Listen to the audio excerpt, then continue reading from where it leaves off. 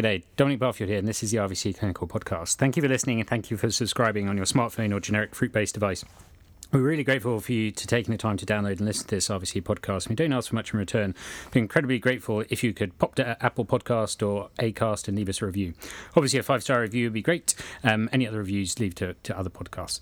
I really appreciate a moment of your time if you could leave us a review. Anyway, joining Brian and myself in the studio, we're joined by the great Professor Holger Volk. Thank you, Professor, for joining us on what marks like the 100th podcast of this reincarnation of the RVC Clinical Podcast. So thank you very much.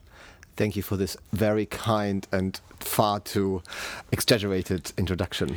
So Holger, can I? So you gave a podcast when Shailin was in the chair, and it's over 5 years ago now, about seizures. So maybe I could ask, rather than reiterate what you did then, it's more what has changed in the last 5 years of our understanding of seizures. Yeah, thank you for the question. I mean, there has been, obviously, a lot has changed. Or saying it the other way around, we have learned a lot more about epilepsy management in general and about epilepsy being a brain disease.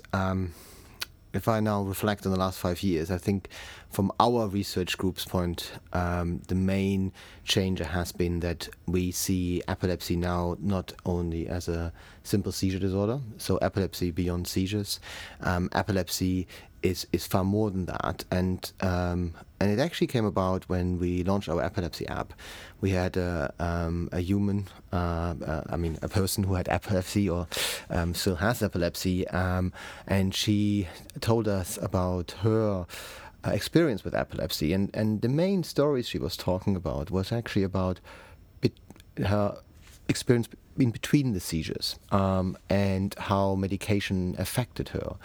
And that the seizure itself, she had some generalized tonic-clonic seizures, were not the worst, at least for this a person.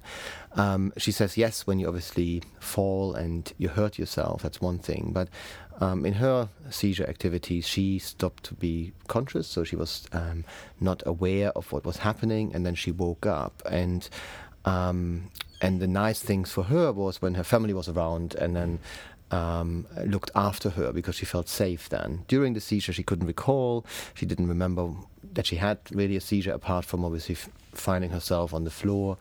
But that was it. And for us veterinarians, seizure is kind of the main clinical sign. But actually, when speaking to her in a discussion we had, she said, for me, for my quality of life, the seizure, yes, I learned to live with. But what really impacts my quality of life is my memory deficits, that I'm more sleepy, that I'm a bit more fearful. And what happened then is that Rena Packer and Rena, a fantastic researcher, and we were looking into, does actually epilepsy in dogs also is associated with other brain abnormalities, and saying that, like, do dogs have fear and anxiety disorders when they have epilepsy and seizure activity? And we found that nearly all the dogs, for 4 in 5 dogs, will have some little bit of a change in their behavior. That doesn't mean that they're abnormal, but some of these dogs will have fear and anxiety type abnormality.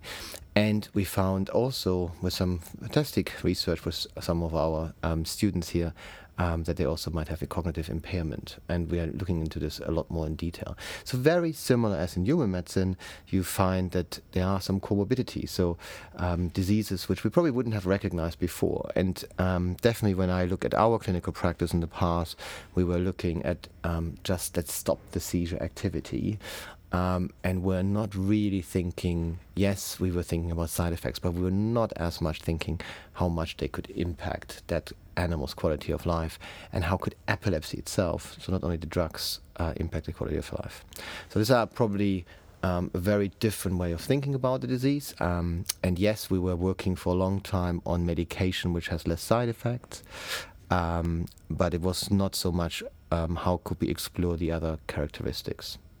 So was that person then saying that the medication had more of an impact than the actual seizures themselves? And I suppose that but obviously realised that there was some use for the medication, or did she want to be she definitely free? No, she definitely found some use for the medication, but the thing what kind of stuck to your mind, there's always certain people who touch your soul, right? And she was one of them. I think we all had tears in our eyes when after she spoke and just talked about her experience with epilepsy and living with epilepsy and raising a family with epilepsy. I mean, having a family when you are a person who has epilepsy, very, very touching person. And one of the things she said is, Holger, I will have a seizure, a couple of times a year, but I live with the other problems every day of my life. So I live with the side effects of the drugs every day, every second of my life. And I live with the comorbidities every second of my life. And it was about finding the right physician. It took her more than 16 years to become seizure-free. And when she was talking to us, she was seizure-free. And it was about more than just taking a pill. It was about lifestyle, diet, avoiding trigger factors, and so on and so on. And it was to find the right physician who worked with her together, because when reflecting on ourselves as a vet, it's so easy to prescribe medication, but I think, as we all know from personal experience, when we have any disease, it's a lot more than just swallowing a pill. That's a far too simple solution for probably a very complex disease process, whatever disease it is. And that has led us to not only explore the impact these different factors have, but also looking at different management options. So a lot of owners and breeders told me for a long time that diet has an effect. And in the beginning you think like, yeah.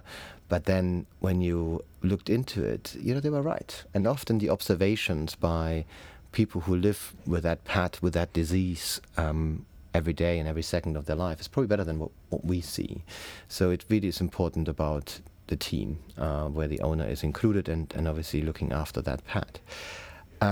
What we have been doing is we have done, there was another diet trial in the past, but we did one of the first ones where we used some medium chain triglycerides. So there are different lengths of fatty acids, and the ones which are the middle long fatty acids, that's probably why they're called medium chain fatty acids, C8 to C12, have shown to improve cognitive function in aging dogs. So, and a colleague of ours was working on this very similar medium chain fatty acids in epilepsy research, and found that they might also have some anti-seizure aspects to it. And we have been working on that and found that when you, and now have two studies actually, where we could show that it's obviously not a cure, but when you add MCTs to a diet, so medium chain triglycerides, then some of the dogs will have no seizure. Some of the dogs will have a reduction in seizure activity. It's around half of them. So 1 in 2, it improves outcome. All of the patients we saw had on medication, but the very interesting thing is that the diet influenced also their control. So they were better controlled and less side effects, and that's definitely something I was quite impressed by, because how can a diet have this influence? And as natural, right? When you find something, people say it takes you 20 years to get into medicine, it takes you 100 years to get out of medicine. We know, right, that how can a diet have such an influence into the brain activity to stop those seizures and improve cognitive function and improve some of the behavior profile.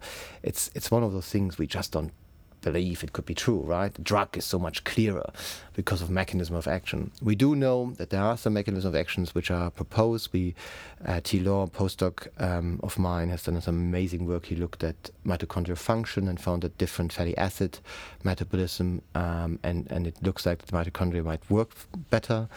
Some have also found that it works on a receptor in the excitatory pathway, so the increasing activity of the brain, blocking an AMPA receptor, and there's some other theories around. So it's quite an interesting new concept. but nevertheless, I think having a constant diet and probably owner making sure they are giving the diet plus the medication probably will already improve. So having a good diet, and one of the things is, again, it's not rocket science, and until you think about it, but I'm sure it's the same for you, Dom. When you come home, right, the first thing what your mom will do is give you some food. And if you only eat a little bit, she will feel very upset, right? Because the way she expresses herself is to give you some food. It shows her love, her appreciation to her son, right? Because she's really happy there. So you eat as much as you can, more than you should, probably.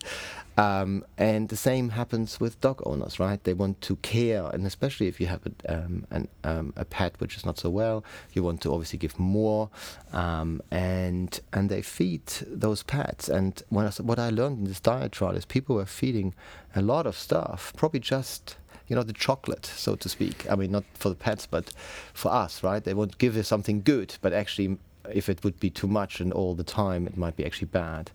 And then you think about what drugs we are giving. We're giving drugs which inhibit a certain area in your brain called the gate of consciousness, or how Patrick Kenny would say, the switch box in the brain. And what it does is it makes you more hungry, right? And we all know this. So on Monday, and I've seen, obviously now I can say to everyone who listens, Brian in the gym on Monday, always very active. Getting him into gym on Friday is more difficult, right? Because when we are after the weekend, we are rested, we love it, and we have a lot of energy. But then over the week, it decreases. Our thalamic activity decreases. We are more sleepy, and we want to eat some more comfort food, right? And then suddenly you sneak in this nice curry or Chinese, and we all know how you feel afterwards, but we still do it, right? Because it just feels right at the moment of time. And the same is when you have an epileptic patient, right? We give them the drugs which makes them more sleepy. Phenobarb was, for example, first developed as a sleeping medication. And then we wonder why they eat so much, right? So we are doing also some research, and I'm really looking forward to crunch the numbers in eating behavior. So you should definitely get Rovina Packer in. How can that be affected? So if you think about 5 years ago I was trying to find the new medication which would revolutionize epilepsy management. I think we have been a bit disillusioned because all the new drugs, nothing has really made the breakthrough. We still have a population of around a third which will never become, which might become seizure-free. 2/3 of our population will never become seizure-free. So it's quite a. So we're just looking how can we improve the quality of life better for these pets, and especially looking at the side effect profile and understanding the full breadth of the disease. When you look.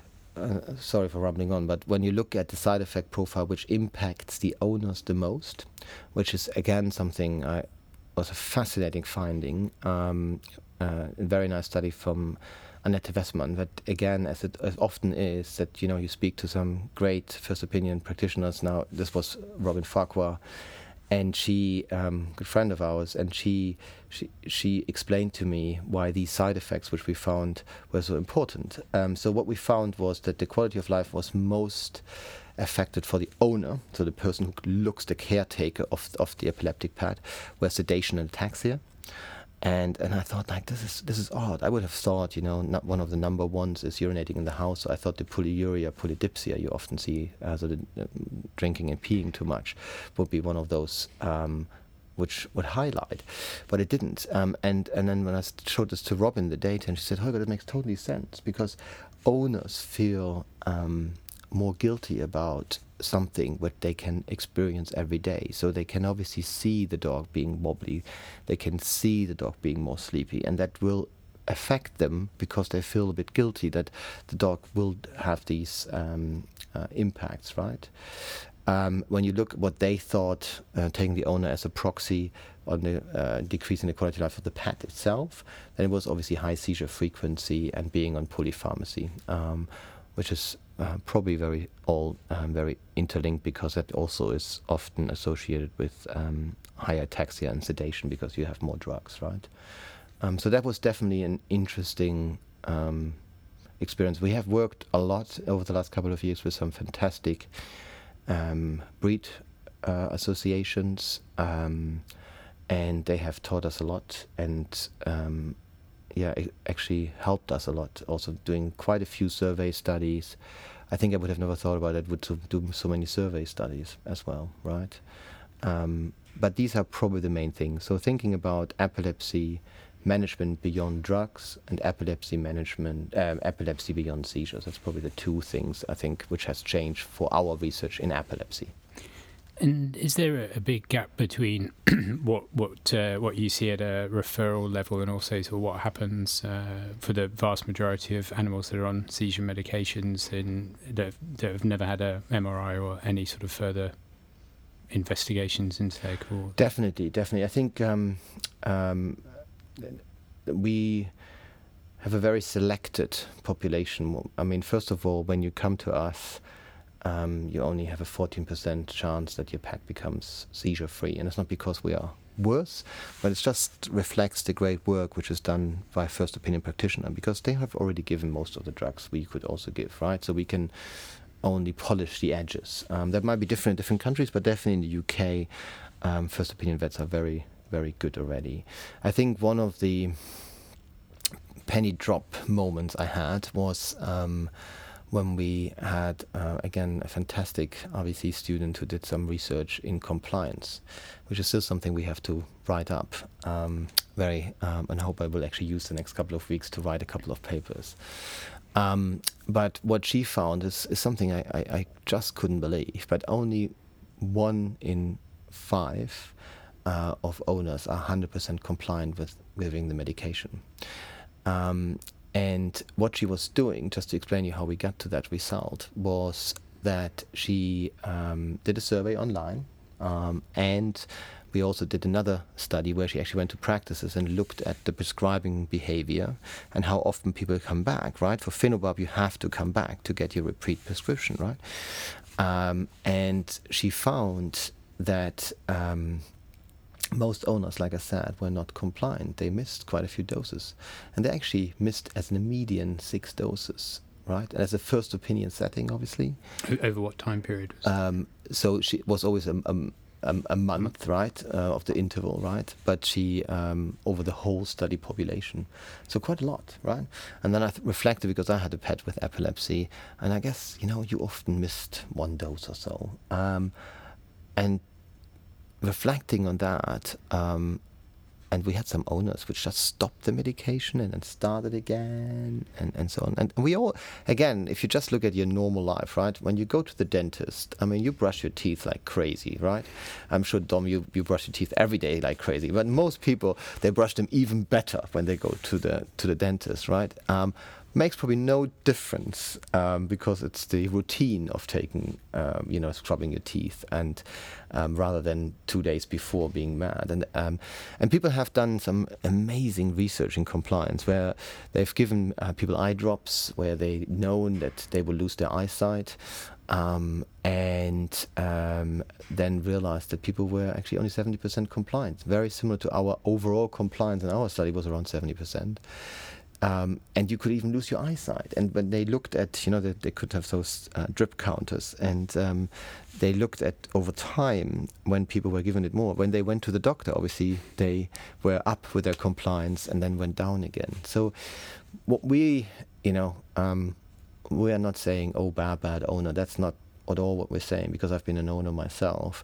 The question is, what can you change in your behavior so you don't miss that? Because some of these dogs, we know that when you just give phenobarb to a normal dog and you would stop, then some of the dogs will have withdrawal seizures. So, right, the medication changed the GABA receptors and also the concentration in the brain.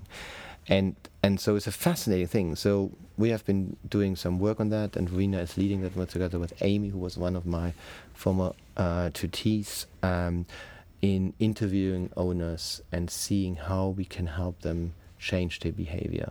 I guess it's, as I just saw you putting away your smartphone, that has changed our behavior, right? And has probably a massive influence of us. And the question is, this simple device has changed you so much, so how could we for example, when you give drugs, can change the behavior as much, that you get this kind of a little bit of addiction, that you are better in your compliance, because that will definitely make a difference.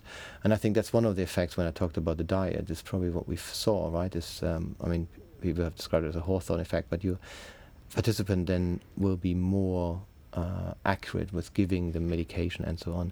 We have the epilepsy app, which hopefully one day, if the developers finally get releasing the last version, we have been working on this now for a while, and if he hears it, feel pressure.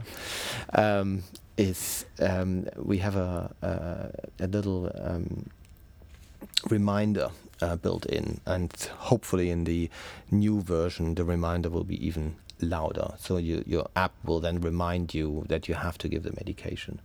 That obviously will only work for one person, but still that might help. And when you looked at compliance, and this is very interesting potentially for you, Dom, is between the different type of dogs. The dogs which went to referral hospitals or were on multiple medications had a better compliance. So the patients a specialist sees might not be the same than the normal general practitioner sees. So and then if you think about it, we have an hour, they have 10 minutes or 8 to change a behavior. So it has to be quite a powerful conversation, and I'm not sure how easy that would be in such a short period of time. So, owner support groups and so on are really essential. So when you're developing that app, and maybe a notification, should say, have you medicated your pet? Exactly. Yeah. You get rid of that, and it says, "Are you sure you've medicated?" Yeah, you get rid of that, and he goes, "Are you really sure?" Yeah, exactly. Before you have your glass of wine tonight, have maybe with a picture of you being stern. Are you sure you've given that? No. And then you can go from there. But it's an interesting thing, right? So I think what has changed is we look at diseases a bit more holistically now, if you look at the stuff what has been done at the RVC, a lot of us came to the same conclusion. So it appears to be a time effect of a generation of researchers. We have seen this for other diseases, where people now suddenly think about dietary modifications. They think about, is it just really the medication? Can we do something else? So yeah, it's a really fascinating time. Is that the fact that, like, thinking back before, you said that seizures are also a problem that clients sort of have, as in, witnessing a seizure and putting their pet on a medication because of that. Have some people gone back to saying, well, if it only happens, once a month, I'd rather them just do that? Is there more of an open discussion now about that, or do we think that actually the process of having a seizure is a problem, and as in without any medication on board might predispose to a worsening progression of the disease? No, it's a really good question, and I can't really give you the 100% answer. We do know from work we have done a few years back, where we followed our dogs in the epilepsy clinic, that if you have cluster seizure or status epilepticus, so if you have either a prolonged seizure activity or multiple seizure in a very short period of time, that will make you more likely to be drug resistant. That means you don't respond to drugs. However, and I give often the example, if you have a dog which had 5 seizures over the last 2 years, that dog will probably respond okay. If this dog will have 5 seizures in the last week, that dog probably will not respond as well. We've seen there's been a great study. Mette Berendt and her group in Denmark has done some fantastic epilepsy work, and the reason why I say she has fantastic epilepsy work, because she does a lot of longitudinal work. And some people, have critiqued because not all of them have an MRI scan and stuff like this. However, we know that, dogs which have no neurological deficits, who are between 6 months and 6 years, have a very high chance, that, especially when they have single generalized seizures, that they have idiopathic epilepsy, right? And then the figures vary a bit, but it's normally around 90 or more. One study even said 97%, right? So the likelihood that you find any structure abnormalities is minimal, especially obviously, like I said, if the dogs have generalized tonic-clonic seizures. The interesting thing on her study is she had more than 20 dogs which she followed which were not on medication, right? Because a lot of owners don't want to give medication, and especially after the experience I shared with you today about the person who had epilepsy, and she said, well, I'd rather don't have medication than have something which causes me memory deficits or makes me sleepy the whole day. It's definitely was not as easy to predict how animals developed, and quite a few of them, even if they had quite a few seizures in the beginning, they became seizure-free over time, and that kind of makes totally sense, because your medication, what it does, it doesn't treat the epilepsy itself, it just treats or makes it less likely that you have a seizure. It changes your seizure threshold, right? So one of the theories, and it go back obviously only a year ago when I did my PhD, which is a tiny bit longer now, we were looking at that time at factors which were not from the disease itself, but associated with a high seizure frequency. So when you have a high seizure frequency, there are certain transporters which are upregulated and some changes, and it kind of makes sense. So it could be that you have an epilepsy, which is your propensity to have seizures, and then if you have a lot, then that will trigger another cascade of events and makes you less likely to respond. So is it the right thing not to treat? Who knows? And if you would ask a lot of people in human medicine, they often start treatment very early on, but that often has social reasoning or driver's license reasoning, which is obviously a big impact, because you can't, if you have seizures, you are not allowed to drive.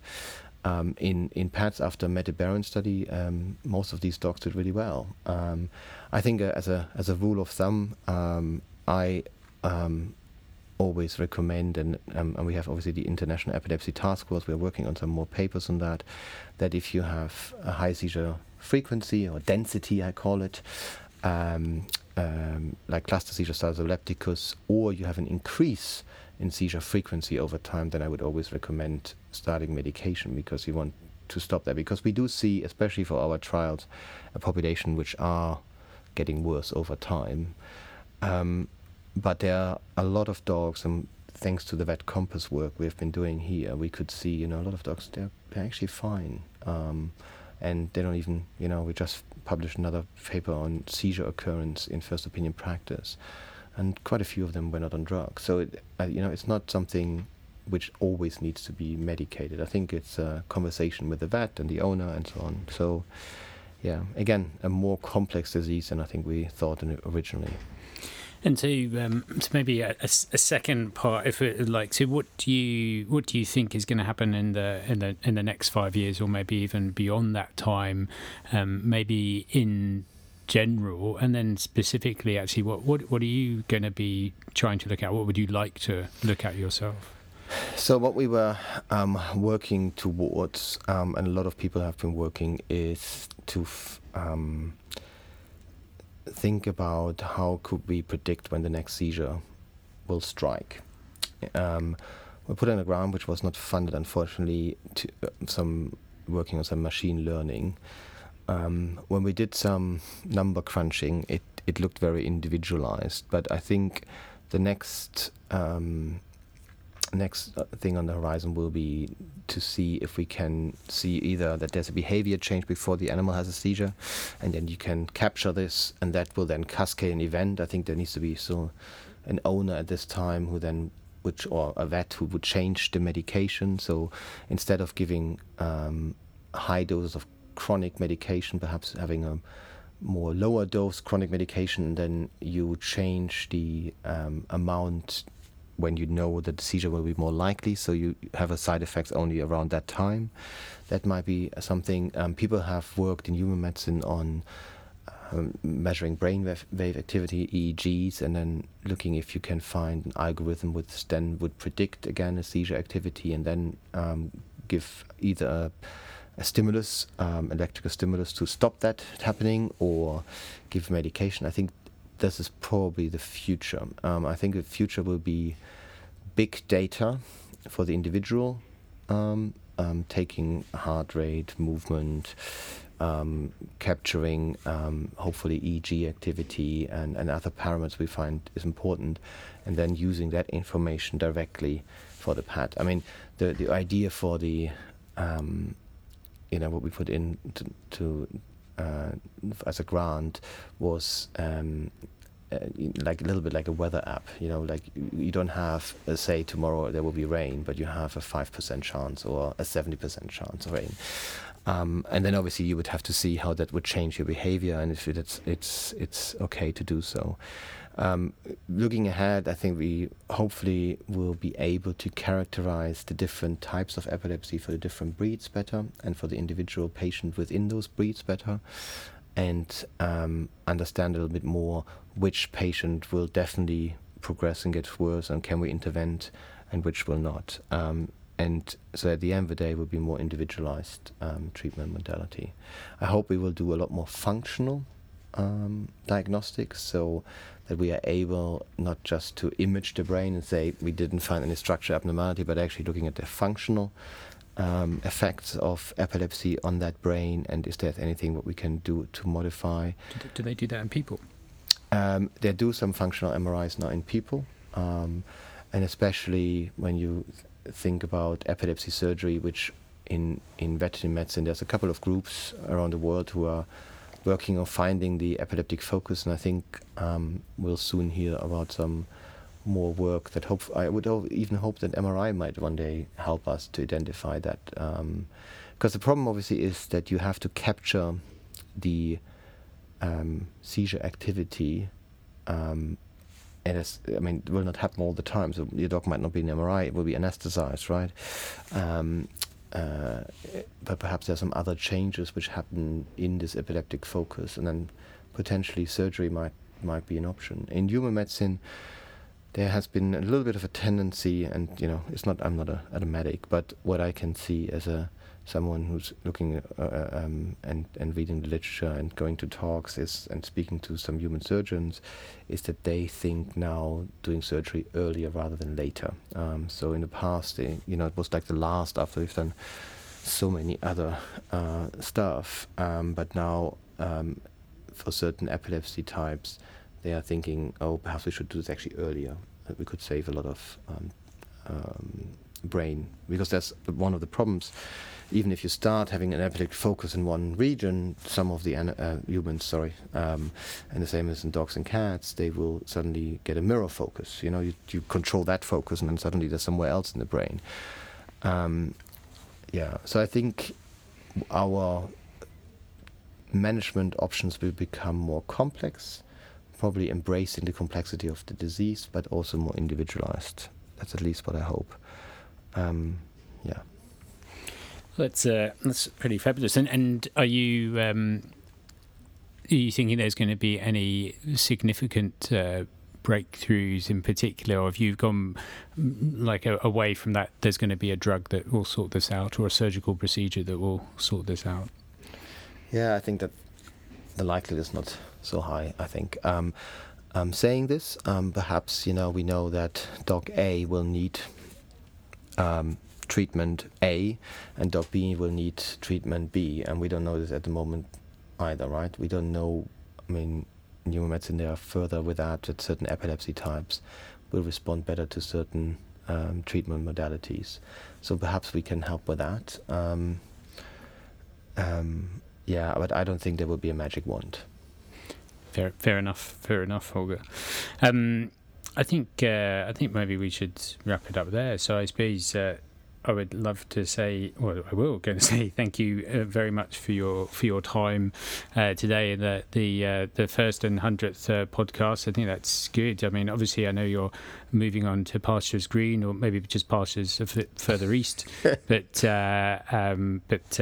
maybe if I'm still around here, we could do a 200th podcast. We could give you a call and find out what's going on in a few years' time. Definitely look forward to that. Has been a great pleasure and honor to do the first and the 100th, and it's great that this is continuing to live on, the podcast.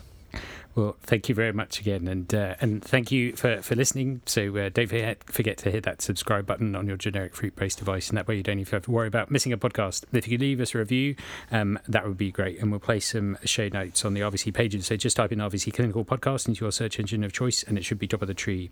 If you have any comments or suggestions for this podcast, please get in touch. You can either email dbarfield@rvc.ac.uk or tweet @DonBarfield. Until next time, bye-bye. Bye now.